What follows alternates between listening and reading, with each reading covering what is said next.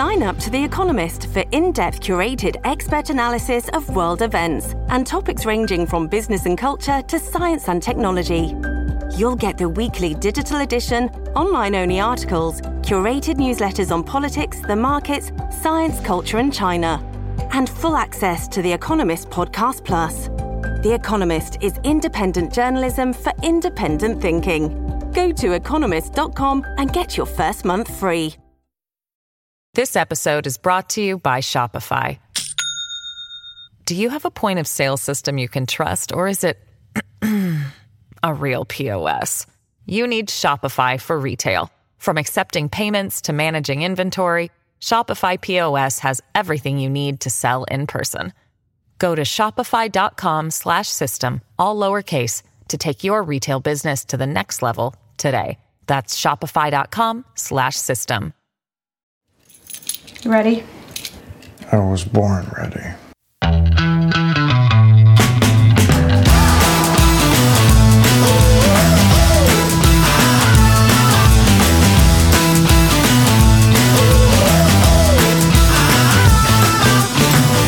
Welcome to Advisory Opinions. I'm Sarah Isger, that's David French, and boy, do we have a treat for you guys.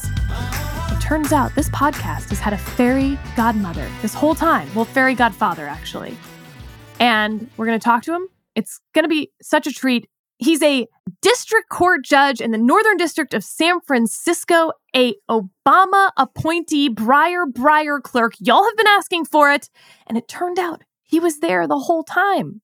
But before we get to him, real quick, just a little housekeeping. One, we are not going to have our normal Thursday morning episode of Advisory Opinions because the Supreme Court is hearing argument in the Colorado 14th Amendment Section 3 disqualification case that morning.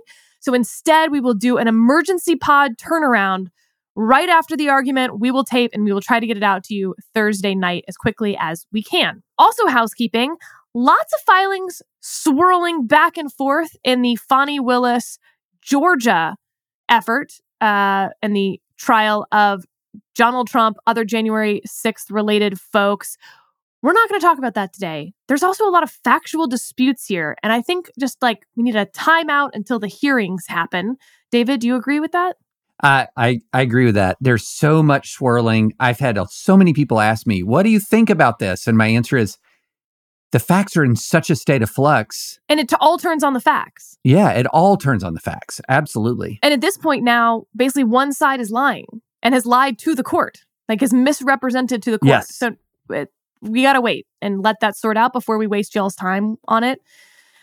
Last thing, we did get requests to talk about that Florida DeSantis versus Disney case. We hear you. We'll get to it eventually. Or maybe we won't, but we probably will. We probably will, yes. But we're not going to this week, let's be honest. Yep. And lastly, I know I told you guys you had to binge American Nightmare, and then we didn't talk about it, and we're not going to get to talk about it today, and we're not going to get to talk about it for the next episode because of the Colorado argument.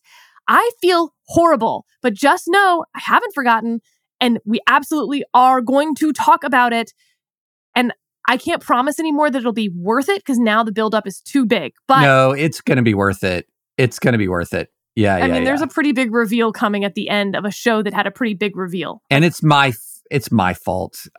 It's my fault. Let's just cut to the chase, Sarah. It's my fault. With that, I'm so excited to introduce y'all to Judge Chabria.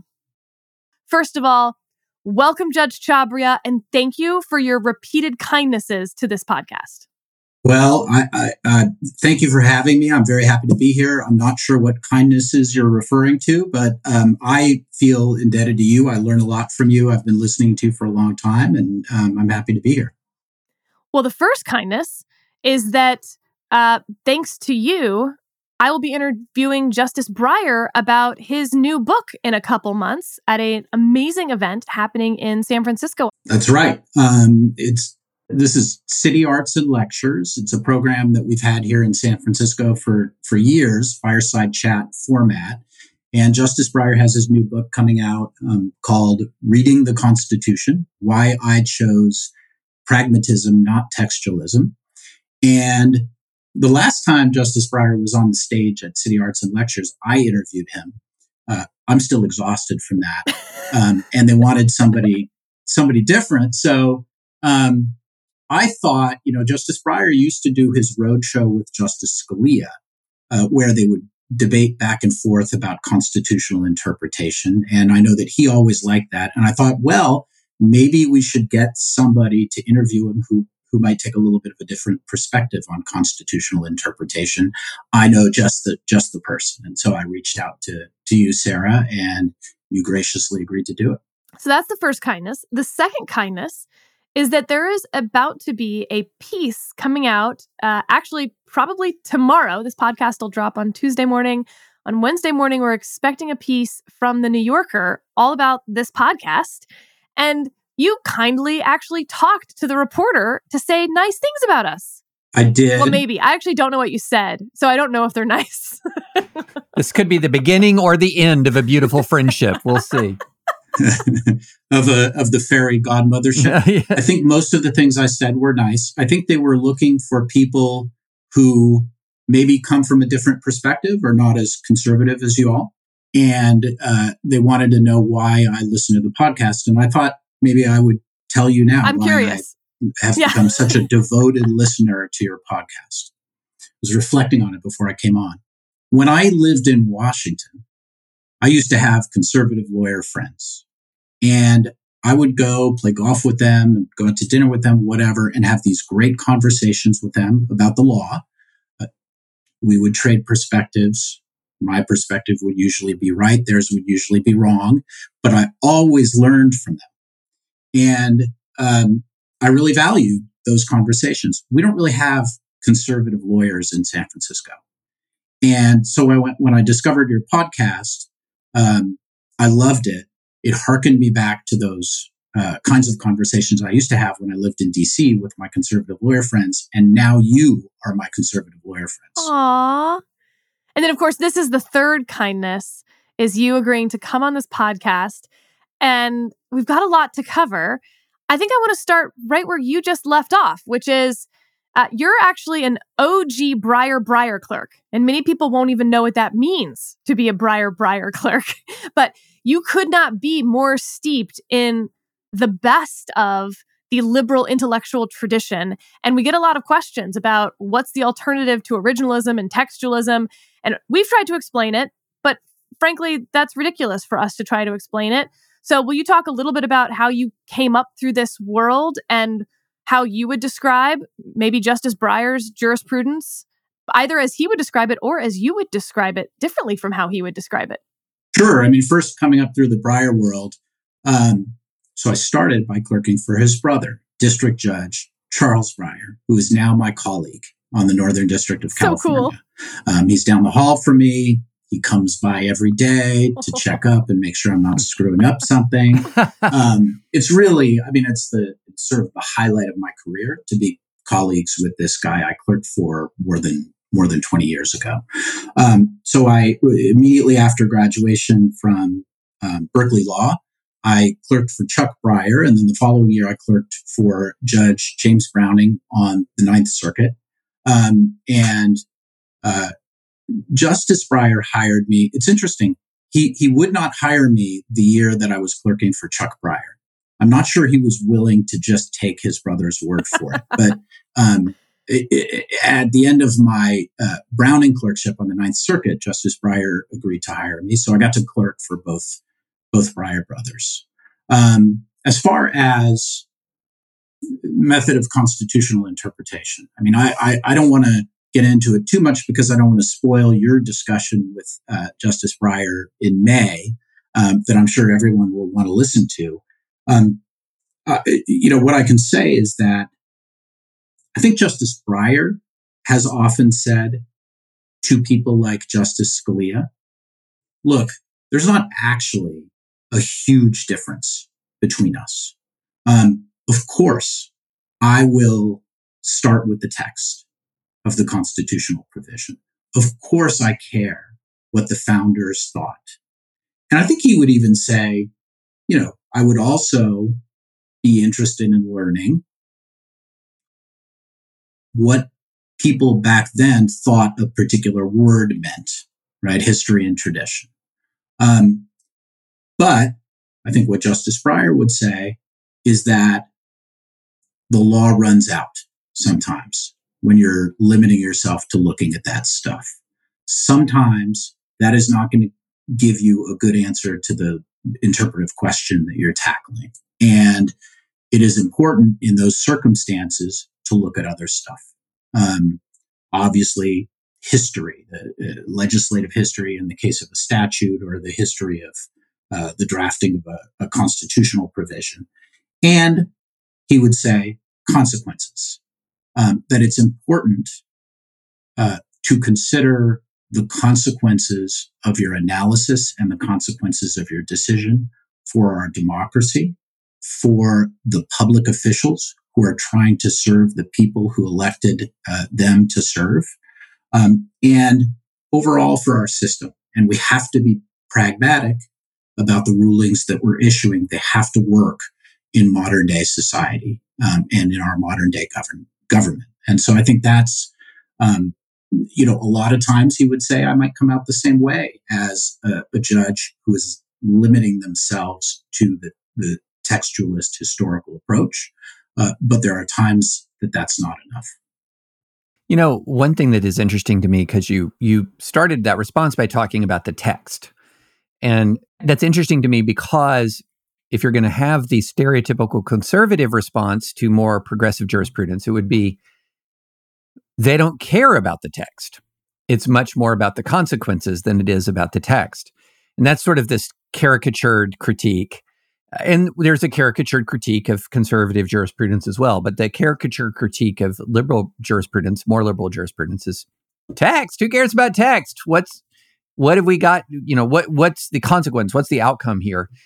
Could you talk more about that interplay between text and consequences? Because we do see that in the originalist side of the house as well. So you do see, as Justice Alito articulated in a Wall Street Journal piece, that there are some of the folks in the originalist camp he calls consequentialists. So what would be the difference between a Breyer and a Roberts? Because Roberts, I guess, would be sort of the stereotype of the conservative consequentialist. So what would be the distinction there? Well, first of all, on the issue of they don't care about the text, I think that if you look back at some rulings from 50 years ago, you will see decisions that make you wonder, did they care about the text? Right? So Right. I do understand where that criticism comes from. But as Justice Kagan said, in the wake of Justice Scalia's passing, we're all textualists now, right? We all focus more on the text, and I think that's a good thing. I think that we got away from that a little bit too much. On sort of the difference between Roberts and Breyer, I think part of it, honestly, is just, I don't know if they would say this. I think they just bring different set of values to their job. I think every judge brings a set of values to their job and brings those values to bear on the decisions they make. One of the problems I have with the textualists, the sort of hardcore textualists, is that they make it sound as if their analysis does not involve bringing their own values to bear on their decision making. And I just think that's unrealistic. Judges are human beings. Judges do bring their values to bear on their decision making, and inevitably, judges are going to be thinking about consequences. And so maybe, part of the difference between a Roberts and a Breyer is just that they are thinking about consequences, but they bring different value judgments to that analysis. I think that's such an interesting point about the value judgments. And this case is probably used too much for this conversation, but on a podcast like this, I think it's worth bringing up the Raich case, right? You have Justice Scalia on two things, right? The Commerce Clause and the war on drugs. And those two values, both of which he has, are going to come into conflict with one another in this Raich case about whether basically an individual growing marijuana for their own medical purpose in California, under California state law, nevertheless is, whether that state law can stand. And Justice Scalia says no. The drugs win out over the hatred of the Commerce Clause expansion. And I think that's such a good example where, yep, textualism's there, but you know what really explains the outcome of that case? Values, more than textualism. David? That's a great example. Whenever you say Scalia and drugs, it gets triggering for me because of Employment Division v. Smith. Another similar one. Which to this day, and I don't know, Judge, if you think this would agree with this, but to this day, I don't think Employment Division v. Smith comes out the way it was, or the way it came out, if the dispute on religious liberty involved anything other than a hallucinogenic drug. And don't forget bong hits for Jesus. That's student speech versus drugs. And it's always the war on drugs win. It's the exclusionary and the no-knock raids. I mean, anyway, I'm sorry, Judge. I'm sorry you had to see that. No, it's nice to see it as opposed to just hear it, which is usually what's happening. But I think, I think that's right. I think that inevitably judges are going to be bringing value judgments, and it's better if we're going to be honest about that. And honest about that in our legal analysis. So, that's not to say, right, that, judges can do whatever they want. And going back to Justice Breyer, he's very emphatic about that, right? This is not to say, just because you're thinking about consequences, just because you're thinking about coming up with a pragmatic result, doesn't mean you can do whatever you want.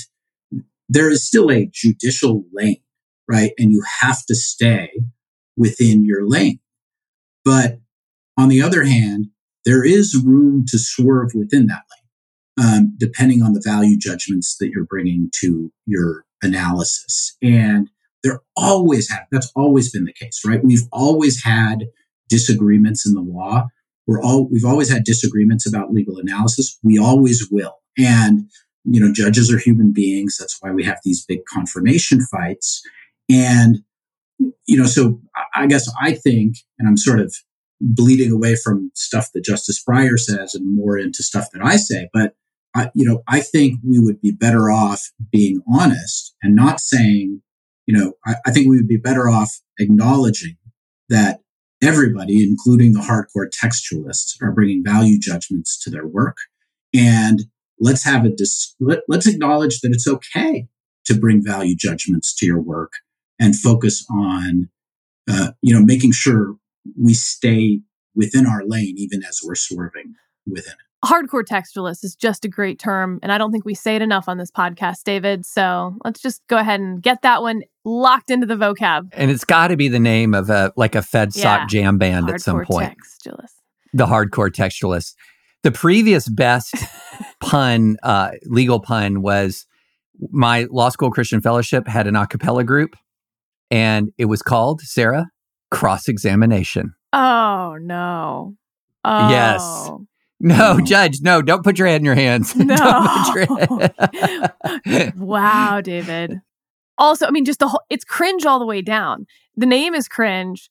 That you had a law school a cappella group is cringe. That it was a law school Christian a cappella group, which I'm presuming was doing like sort of that modern Christian pop stuff that is pretty bad. Also, it's just cringe. It's turtles all the way down, but it's cringe all the way down.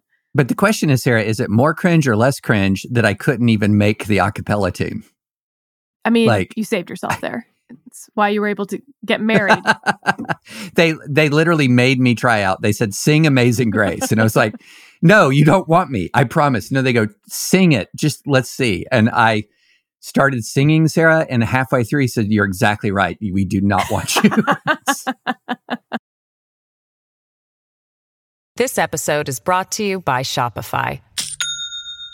Do you have a point of sale system you can trust, or is it a real POS? You need Shopify for retail. From accepting payments to managing inventory, Shopify POS has everything you need to sell in person. Go to shopify.com/system, all lowercase, to take your retail business to the next level today. That's shopify.com/system. Let's take a quick detour then, because I think the thing that people will think is pretty cringe, similar cringe. I was in a madrigal choir in high school where we dressed up in Renaissance attire and did madrigal era pieces in our get-ups, also a cappella. I do not see one thing cringe about that. The only thing that would make it better is if you played Dungeons and Dragons between shows. We had to do the dances too, the like period dances that you'll see in like movies and stuff. All right, Judge, your turn. I would cringe. But I don't even know what any of that means. He's too you do cool. Look like you were probably pretty cool in high school. Were you a cool guy in high school? No, I was not cool in high school. I went to UC Santa Cruz. I'm a banana slug, and I sort of came out of my shell, so to speak, like slugs do. My son is a banana slug. Your son goes to Santa Cruz. Yeah, he's finishing this quarter, and yeah, he's one of the mighty fighting banana slugs. I love the saying you see everywhere in the bookstore, the student bookstore: "No known predators." Like that is right. It's fantastic. Oh, that's so cool. Does he like it there? Loves it. He transferred from the University of Tennessee to UC Santa Cruz, going about as far as you can geographically, ideologically, and just absolutely loves his time. Has loved his time there. Oh, good for him. Well, I felt the same way. What's the cringe, embarrassing thing that you have been a part of, Judge? He can't even think of one, you guys. We're going to never get another judge on this podcast if we get in this habit. Confessions. Yeah, that's... Article 3 confessions is a whole different podcast we'll be doing. I don't mind making a confession, but I don't... I honestly... I mean, I like everything. I feel like we need to ask your kids. That your kids will have all sorts of things that you do that are cringe. I have started adopting their language a little bit, like mid. Oh. What did I say the other day? They really cringed when I said, "Oh, that's facts," instead of, "Oh, I agree with you." And my daughter just looked at me and said, "Don't ever say that again." I think, Judge, you should work the term "sus" into a court opinion. Totally agree. I sort of feel like sus we all use sus now, don't we? All I know is when I do, my kids almost physically attack me. So I think it's out of bounds. I want to get one of those T-shirts that they now sell on Etsy. And it says, "Mama, Mommy, Mom, Bruh." Yeah. And that should make them cringe. So, All right, we're back on track here because we've talked about judicial philosophy. But as a district judge, you don't do a whole lot of judicial philosophizing. That's just not really what the day-to-day of your world looks like. You're not appellate judges who get to sit around and spend their 12 hours a day thinking and writing and closing their eyes as they ponder. That's like the opposite of your daily world. Well, the discussion we just had about judicial philosophy is the longest discussion I've had about judicial philosophy in 10 years.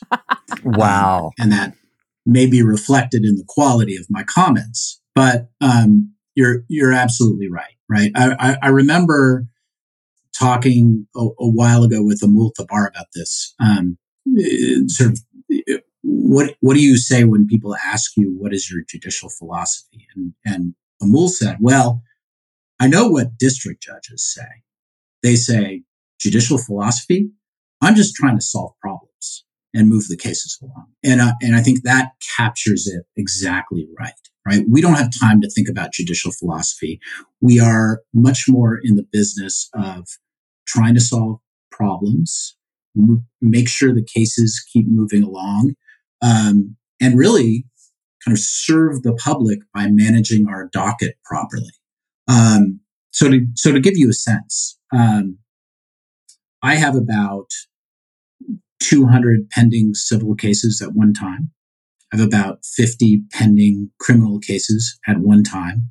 That doesn't include, by the way, the MDL cases, which I know we'll get to in a little bit. I have a few thousand pending MDL cases, but putting those aside, it's these roughly 250 cases, and they're all different kinds of cases. And we're dealing with them from the time the complaint is filed or the indictment is issued until the time they go to trial. And so what does my week look like? Every Monday, I have a meeting with my law clerks, and we talk at length about the cases that are being heard that week. I usually have not started reading the papers yet, so the clerks will educate me about the cases. And then throughout the week, I'll start reading the briefs, reading the case law. Then on Wednesday, we have the criminal calendar.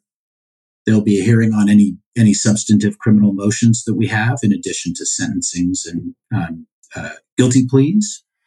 Then on Thursday, we have the civil motion calendar, where we will have, anywhere from 3 to 8 or 9 substantive civil motions that will be argued. And then on Friday, we have the case management calendar, and there will usually be 10 or 15 civil cases on the case management calendar. And that'll just be me getting together with the lawyers, talking about how the case is going. How do we need to schedule it? Is there anything we can do to help you move the case along faster, et cetera, et cetera? And then the following week, the whole thing starts again. So you're deciding cases really fast.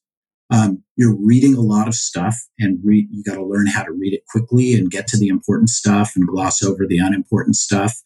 And, you have a real responsibility to move these cases along. And so there really isn't a lot of time for philosophizing or writing books or anything like that. But it's interesting. Every now and then, though, you get a case that is one of the major cases in the country. It comes in the door. It's assigned to you, and I've always wondered, when you're a district court judge and you've got this just incredible caseload that you outlined, you've got to push through a lot of criminal cases. You've got all of these civil cases. You've got the multi-district litigation that we'll get to. And then in comes one of these cases that is a national news kind of case that's dealing with interesting issues of constitutional law, statutory construction, etc. How much of that is a stop the presses moment? We have to deal with this big, enormous national controversy versus it's just got to get in the queue with everything else, because while this case has a lot of attention, these other cases matter a lot to these litigants. And so what's the balance there? Because you have to know that, that you've got eyes on you, and all of a sudden sort of what you're going to be doing next might be national news. How does all of that break into the routine? Yeah, that's a great question. It's very hard to juggle things when something like that comes up. And I think the answer is, a lot of times it is a stop the presses moment, and you literally shove everything else aside, and you almost become like an appellate judge who takes a deep dive. Of course, you've got to do it on a much faster track than the appellate judges do. But you take a deep dive, and you do your best to think yourself into the ground on the issue. That's actually one of the great things about the Northern District of California, right? Is that we get a number of cases like that. I mean, it was even more true during the Trump administration, where our district was perceived as a friendly venue, and a lot of the cases got filed here. But even aside from that, we have these big, interesting cases coming out of Silicon Valley that are sometimes emergencies. We have local governments doing creative, experimental things that often get challenged, and often that is an emergency. So we get it a fair amount, and it's a good thing. I mean, I enjoy it. It's one of the things that I love about the job. But yes, it's very disruptive. And the answer to your question is, you do put everything aside, and justice is delayed on all of the other stuff you're working on, maybe for a few days or a week or more, while you're dealing with this big, massive issue that's come in. Can we take a little detour here? Because I've got just like a couple little questions. One, I'm sure you deeply respect and love all of the magistrate judges in your district. So this is not a question on their quality as human beings or their intelligence. However, we've had conversations on this podcast about the constitutionality of bankruptcy judges and magistrate judges, these Article I judges. Would you actually just describe a little bit about what magistrate judges do on and with your caseload? And if you'd like to discuss whether they're constitutional, feel free. Well, I will take a consequentialist approach to whether they're constitutional.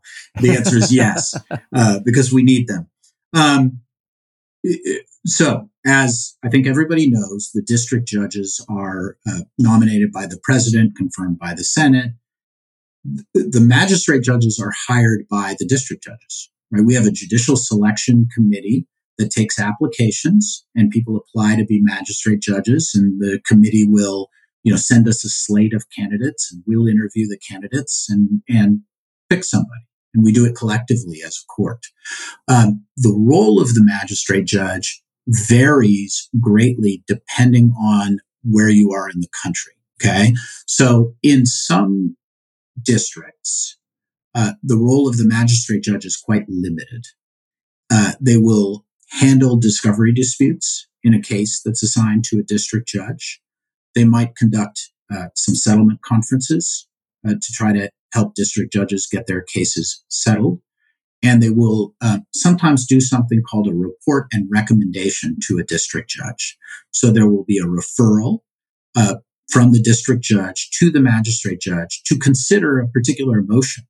Might even be like a motion for summary judgment or something like that.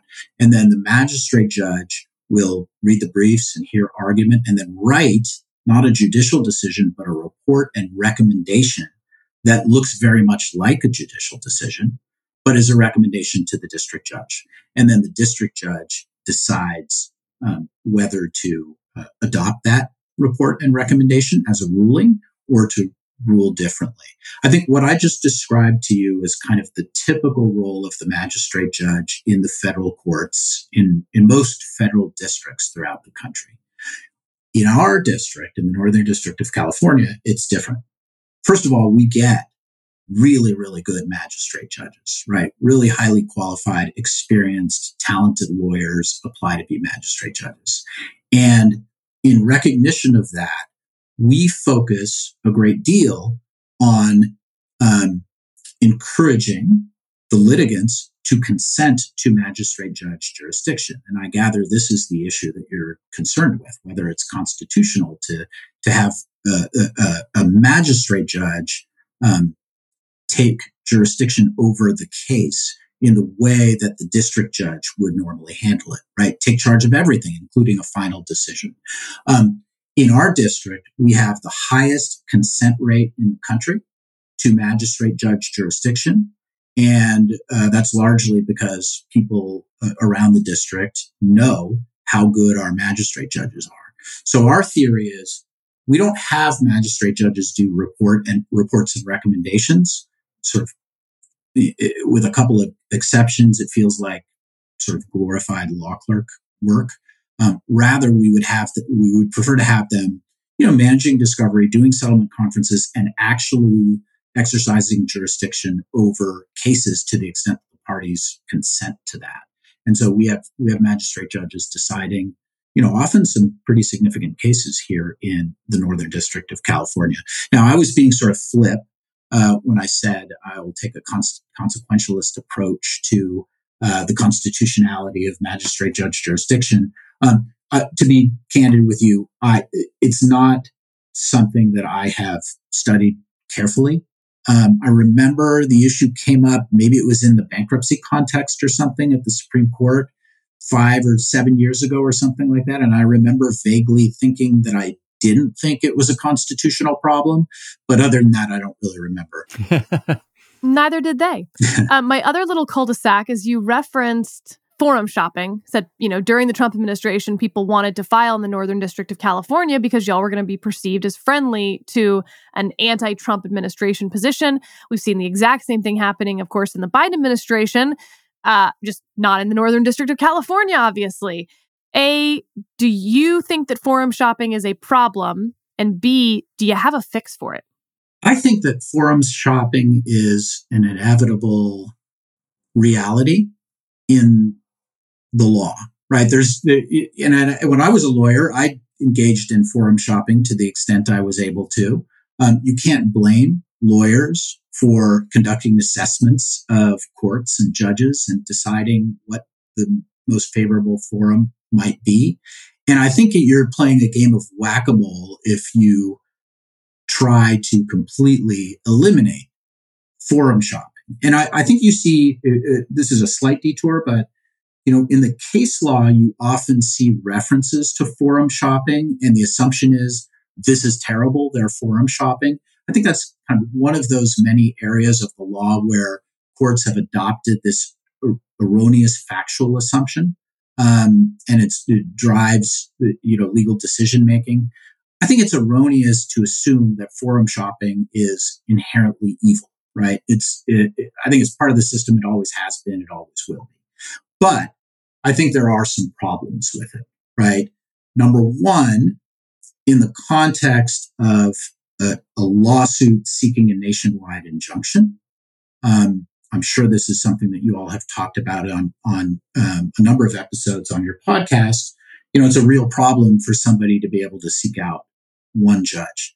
I do like former Judge Greg Costa's proposal for a 3-judge panel for any case where a party seeks a nationwide injunction against the federal government, right? And his idea is, well, you can choose. You can just file a regular lawsuit if you're seeking if you're seeking an injunction that's only going to affect you.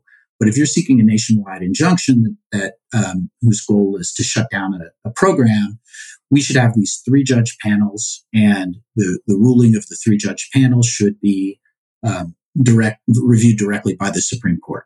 Does that totally solve the concerns about nationwide injunctions or concerns about forum shopping? No, not at all. But I think it would be an improvement. There's one other thing that I think people talk about less that bothers me.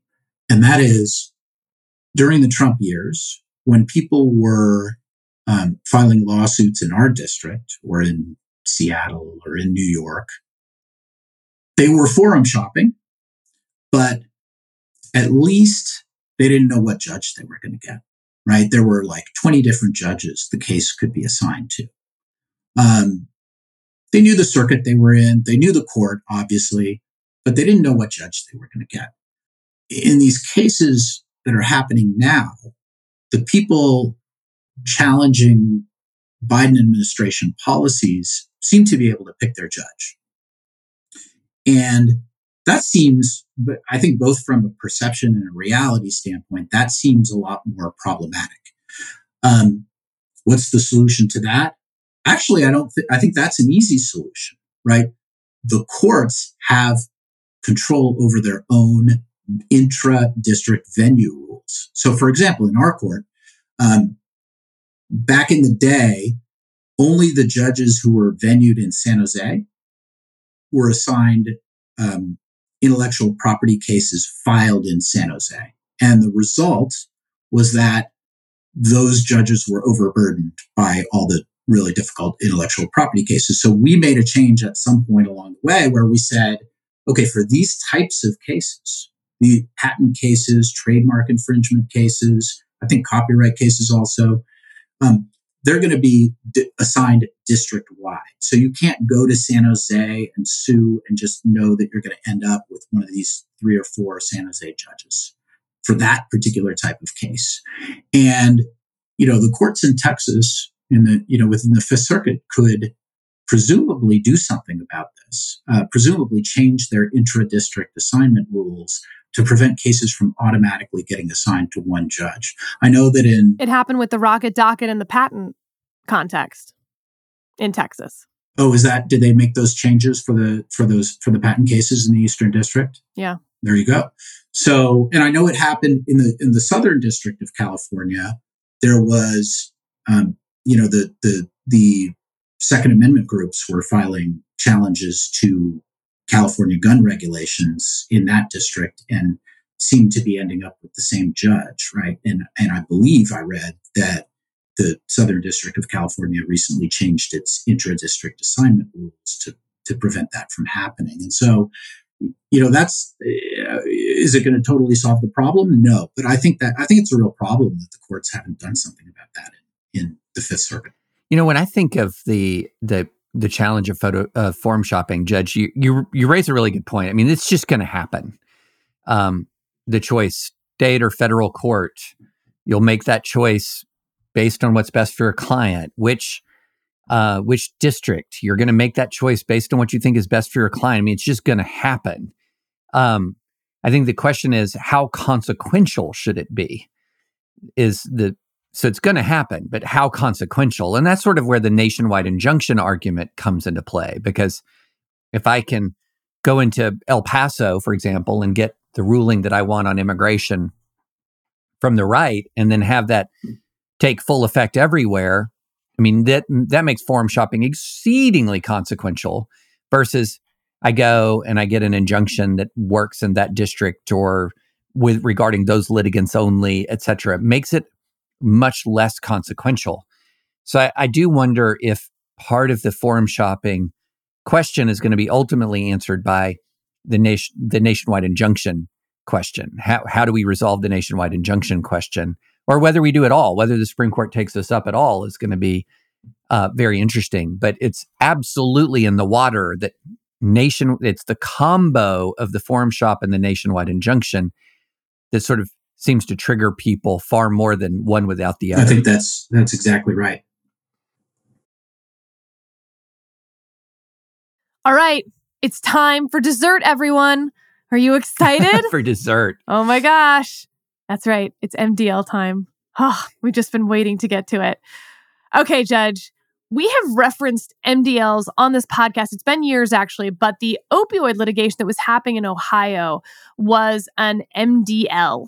And in fact, the judge in that case, and I'm going to paraphrase here, it's not the exact quote, but he said something to the effect of, Congress hasn't fixed this problem, the president hasn't fixed this problem, so I guess it's up to me, which was a stunning thing to hear a judge say.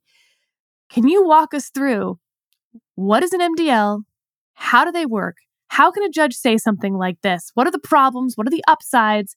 And then, of course, you have this case that you decided that just had sort of a funny, something that results from MDL sometimes when it comes to lawyer fees. Sure. I mean, I don't know if I'm going to comment on Judge Polster's comment because I don't know the context, but I will say more just on a judge saying that is because MDLs are different than a normal litigation experience, for instance. Yes. They are weird. And I think that comment is reflective of the fact that MDLs are very different. So, and they're very important. And what I find, I go around to law schools, and whenever I do, I ask for a show of hands from people who have studied the MDL system in law school. And inevitably, it's like 5% of the people raise their hands.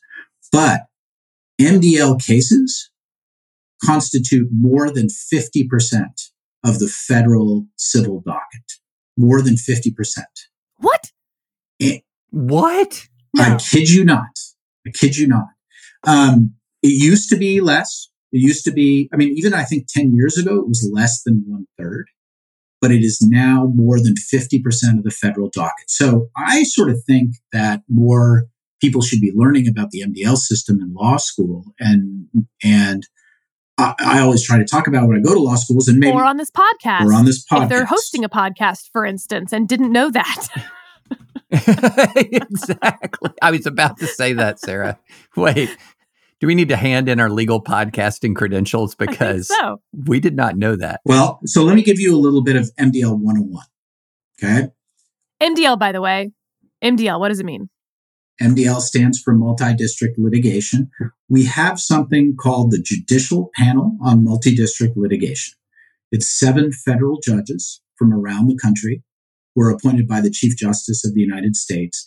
And the purpose of the panel is to help deal with mass litigation. So when dozens or hundreds or thousands of similar lawsuits are filed by individual plaintiffs against the same defendant alleging a similar injury, right?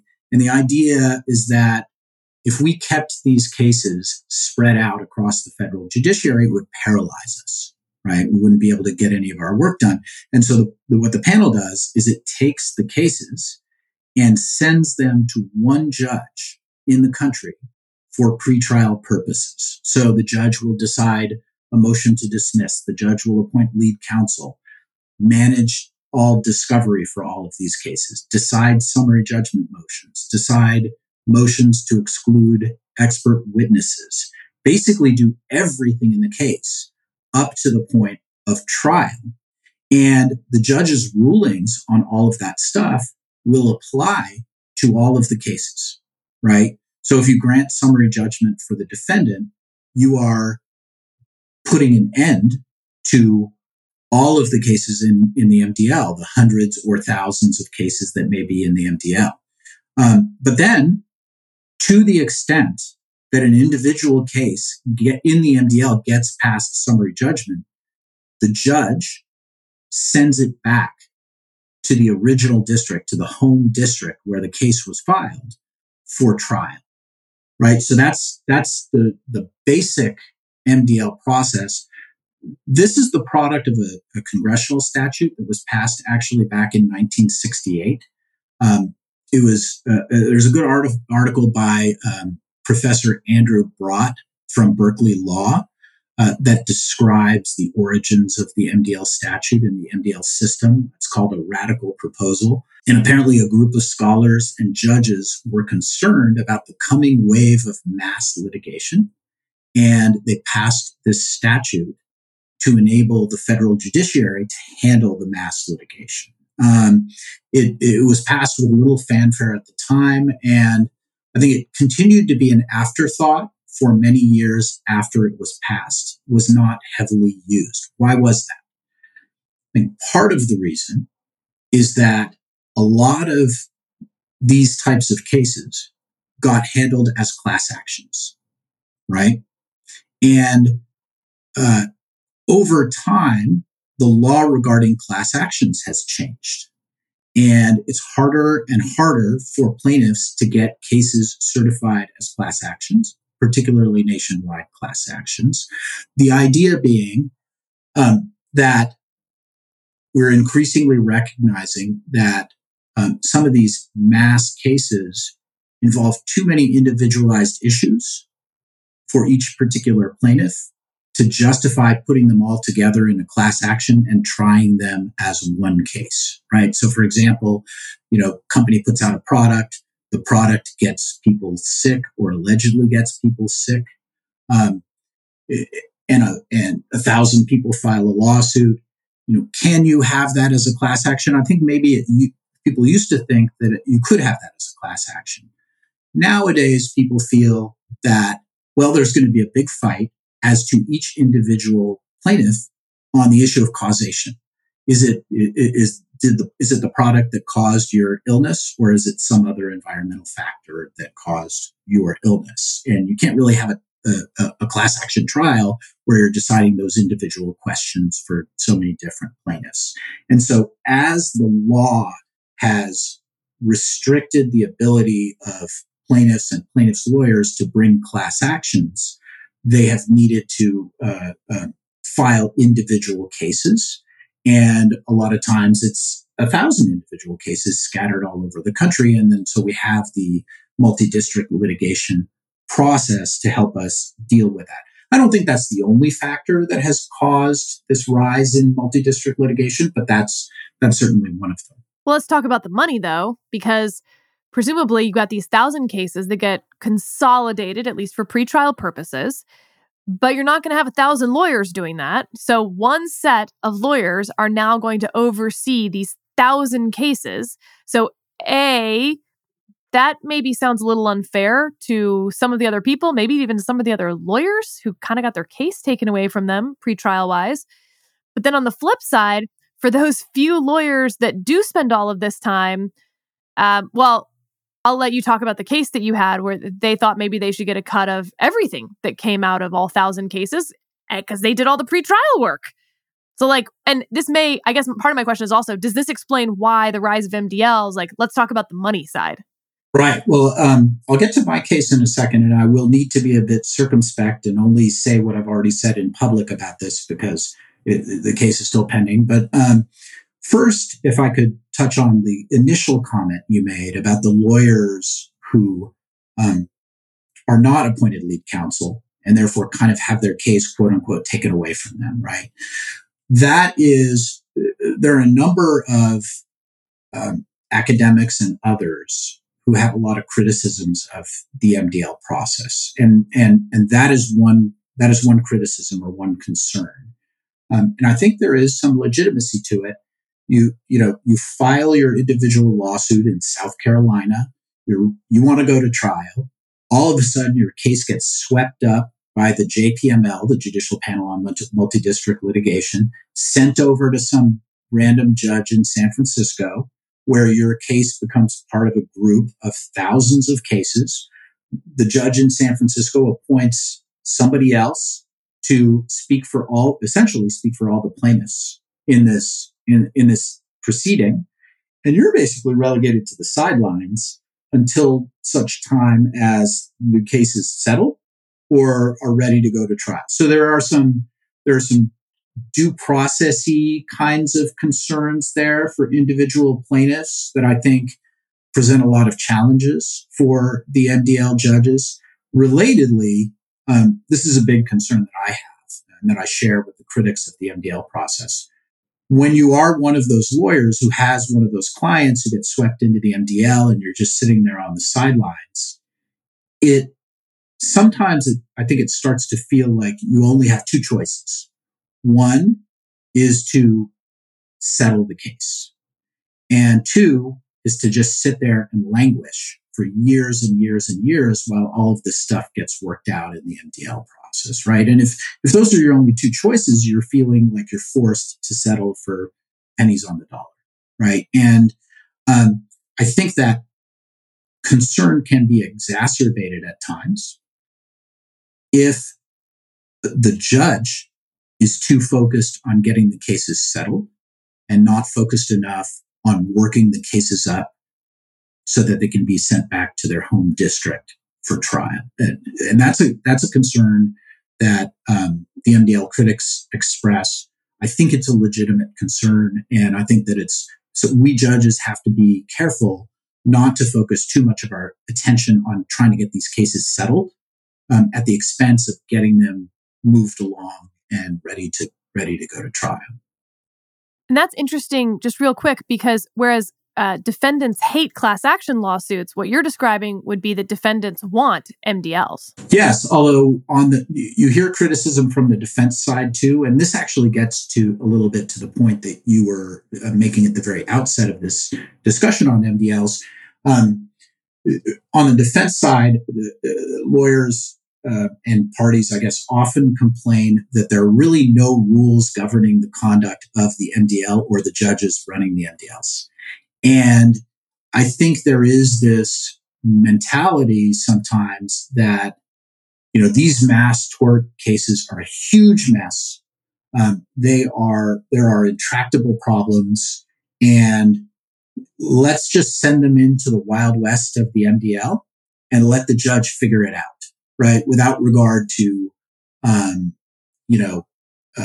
whether the judge actually has the authority to solve a particular problem. So that is a concern from the defense side. But I think you're right that this process of sending all these cases to one judge and having them sit there for a really long time can really benefit defendants who are hoping to settle these cases on the cheap.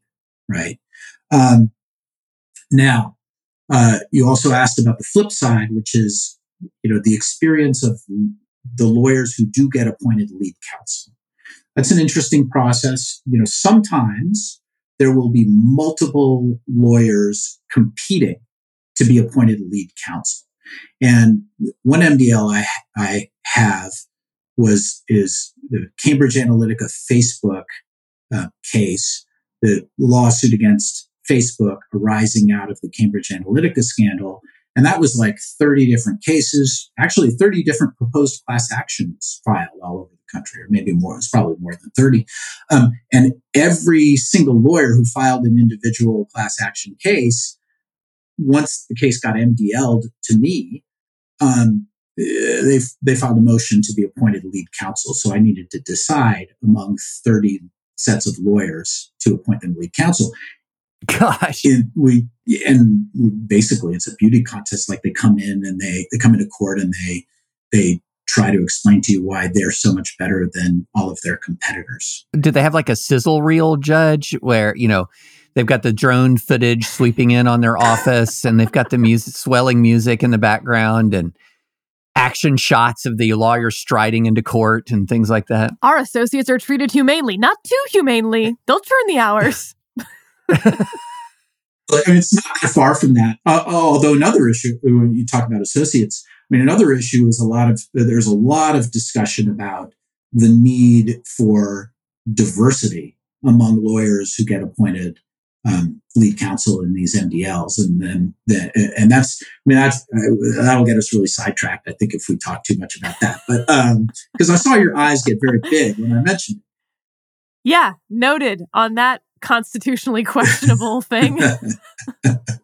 Well, I will just say that the way, just very briefly, what I, in the Facebook Cambridge Analytica case, what I did is I narrowed it down to a final 10. And I made sure that the slate of the final 10 was very diverse in a variety of different ways.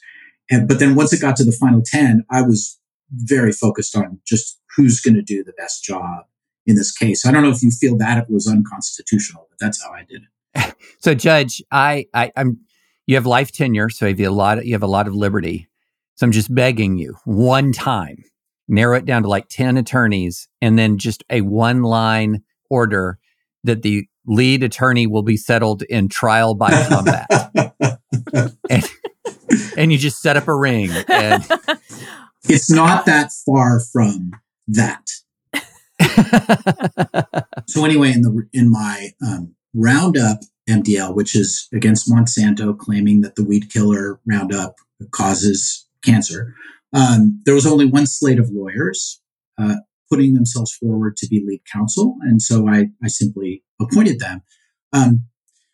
But then what happened is, again, the case is ongoing and this issue is still live, so I can only really say what I said in my opinion about it, which was a lot.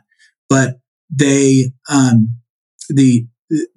lead lawyers in the MDL asked me to issue an order requiring that for any recovery from Monsanto, now Bayer, that anyone gets anywhere around the country based on a claim that Roundup caused their cancer, any recovery at all, whether the case is in state court or federal court or no court at all, just an out-of-court settlement, they asked me to issue an order requiring that 8% of that recovery be withheld and put into a fund to compensate the lead lawyers in the Roundup MDL, my MDL. So I had to, obviously it's a very complicated issue, and I wrote a long opinion about it, but the upshot of it was I don't have the jurisdiction to do that. And I understand your concern that people are free riding on your hard work in this MDL. And that is a legitimate concern, and we can talk about ways to deal with that. But it is totally outside my jurisdiction, my authority, to reach over to some individual who's in South Carolina and hasn't even filed a lawsuit and reached a settlement with Monsanto of their claim that the Roundup caused them their cancer. Because in theory, their case, these are all pretrial work that they're putting in.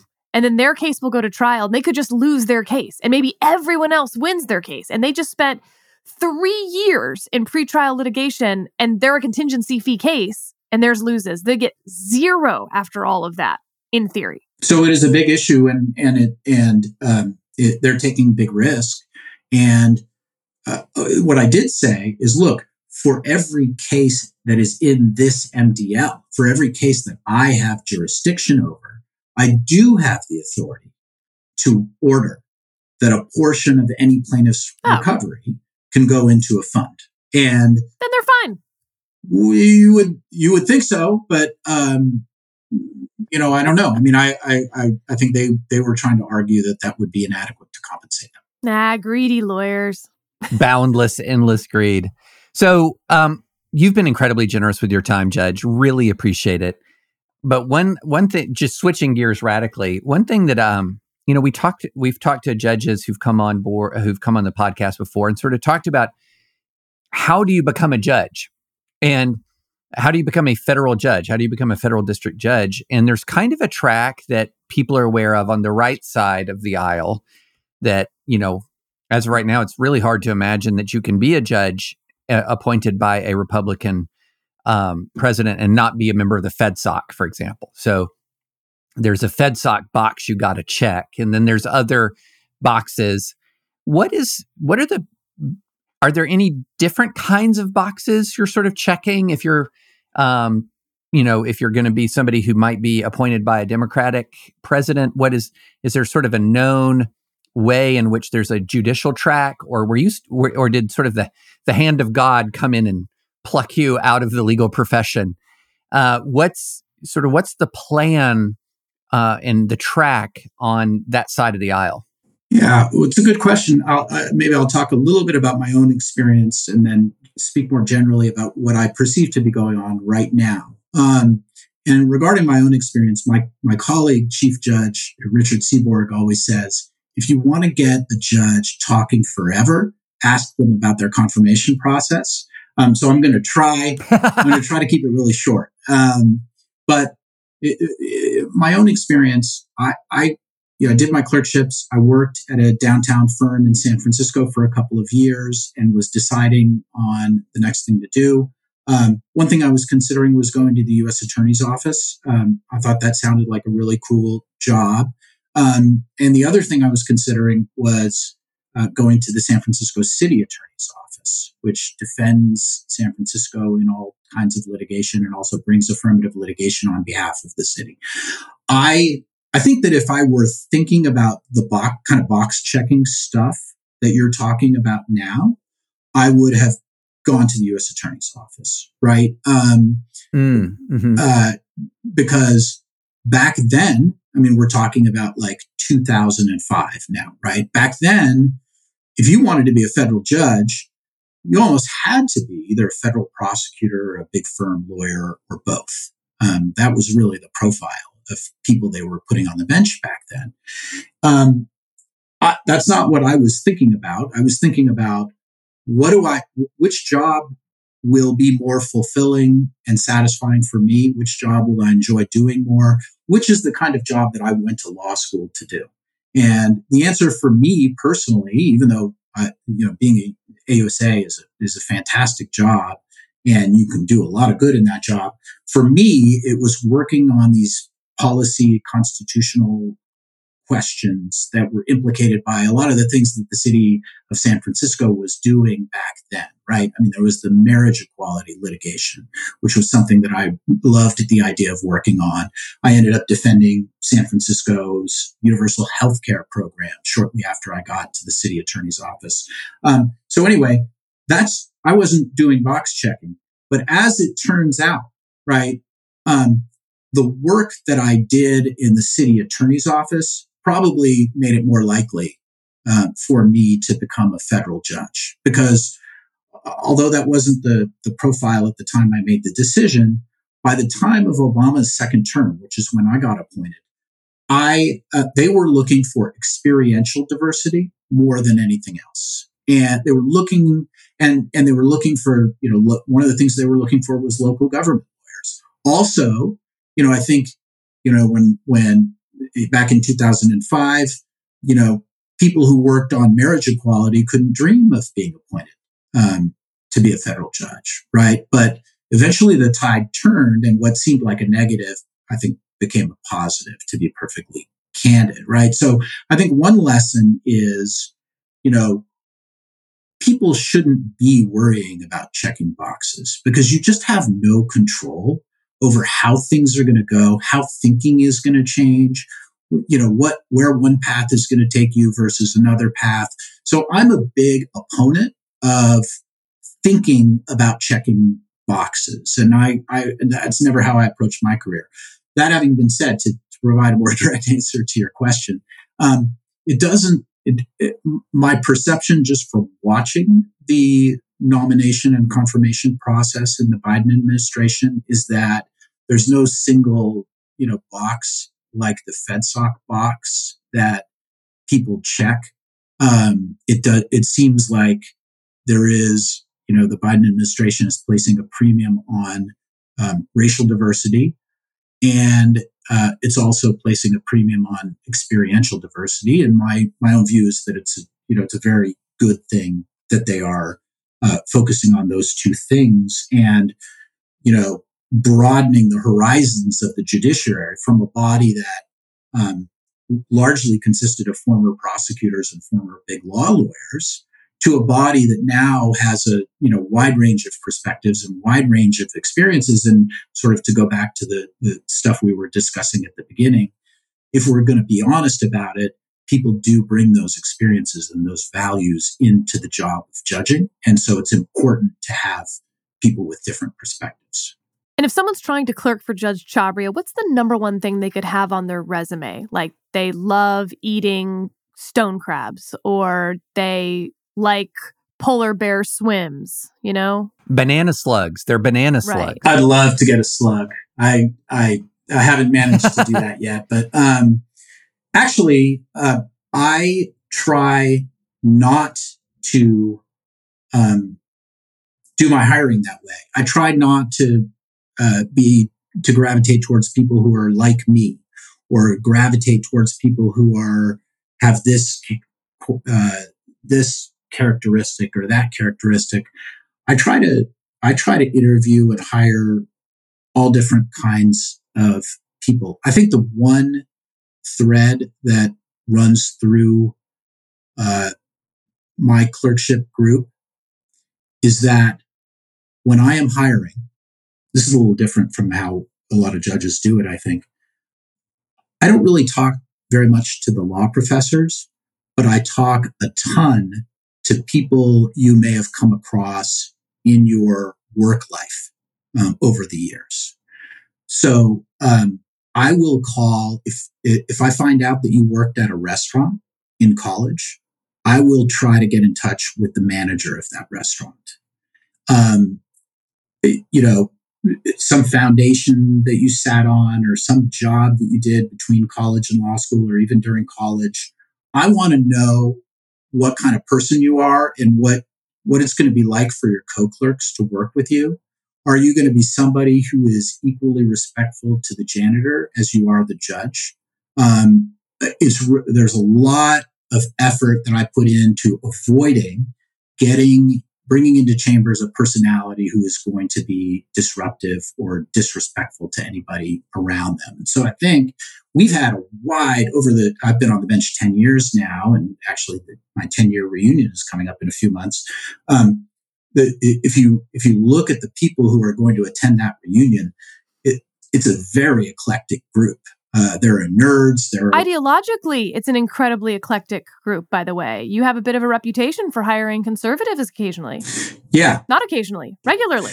Yeah, I mean, I try. I think it's really valuable to have different perspectives in chambers. And I think back to one year, a couple of years ago, I had somebody who came from Jay Richardson's chambers of the Fourth Circuit, somebody who came from Jeff Sutton's chambers, and then a out-and-out communist straight out of Yale Law School. And that was a great, the difference of opinion and chambers and the back and forth that we had. It was so, it was really great. And I feel like it made us better. It made our overall chambers operation better. It's increasingly hard to do that now with the law clerk hiring plan, because it's mostly the judges on the left side who are following this hiring plan where you're not allowed to hire anybody until after the law student's second year. And the more conservative judges are hiring law students, like after their first week of law school. Sometimes they don't even wait for that. Are you thinking about going to law school? Are you currently a very precocious sixth grader? My God, please apply. I will say the one exception is I have an open offer to Ninth Circuit Judge Michelle Friedland's high school daughter to come clerk for me whenever she wants, because she's already as smart as Michelle Friedland. But, so I used to work with Amul Thapar, and we would try to interview the same people and share notes about them and stuff, and a couple of the other judges. But it's really hard to do now, given the timing. I guess one thing I would say is, to you law students out there, if you've landed one clerkship with somebody on the conservative side, and you'd like to do a district court clerkship with somebody with a different perspective, just wait. Just wait until after your 2L year and then apply to district judges. But the one line that, the through line for us in chambers is, it has to be somebody who we're very confident is going to be a good person to work with. And there was actually one time I called the manager of a restaurant or the manager of a coffee shop or something, of somebody who I was going to hire, and I ended up not hiring them, and later found out that was a good idea, that I didn't do it. Well, Judge, this has been a treat. Thank you so much for coming on and being willing to talk about we ran the waterfront with you, and it was so helpful. It's exhausting. Exhausting. And that's what we put you through it, Judge. Yeah, future Article 3 judges. Come on. Judge Chabria says, quote, "It's exhausting." We should put that like in our sizzle reel. Yeah. All the endorsements from various judges. It's exhausting. But I love it. We're so happy to have you as our fairy godmother, Judge, looking out for us out there on the West Coast, and appreciate everything you're doing. And, you say you don't get to talk about judicial philosophy a lot, but clearly you give a lot of time, mental, physical, energy, all of it to your work and upholding the Constitution. And we appreciate what you're doing as a public servant out there. Thank you. Well, thank you. And thanks for doing what you're doing. Thanks for keeping me informed. And Sarah, we'll look forward to seeing you in the belly of the beast, San Francisco, in May to speak with Justice Breyer. I'll see you then.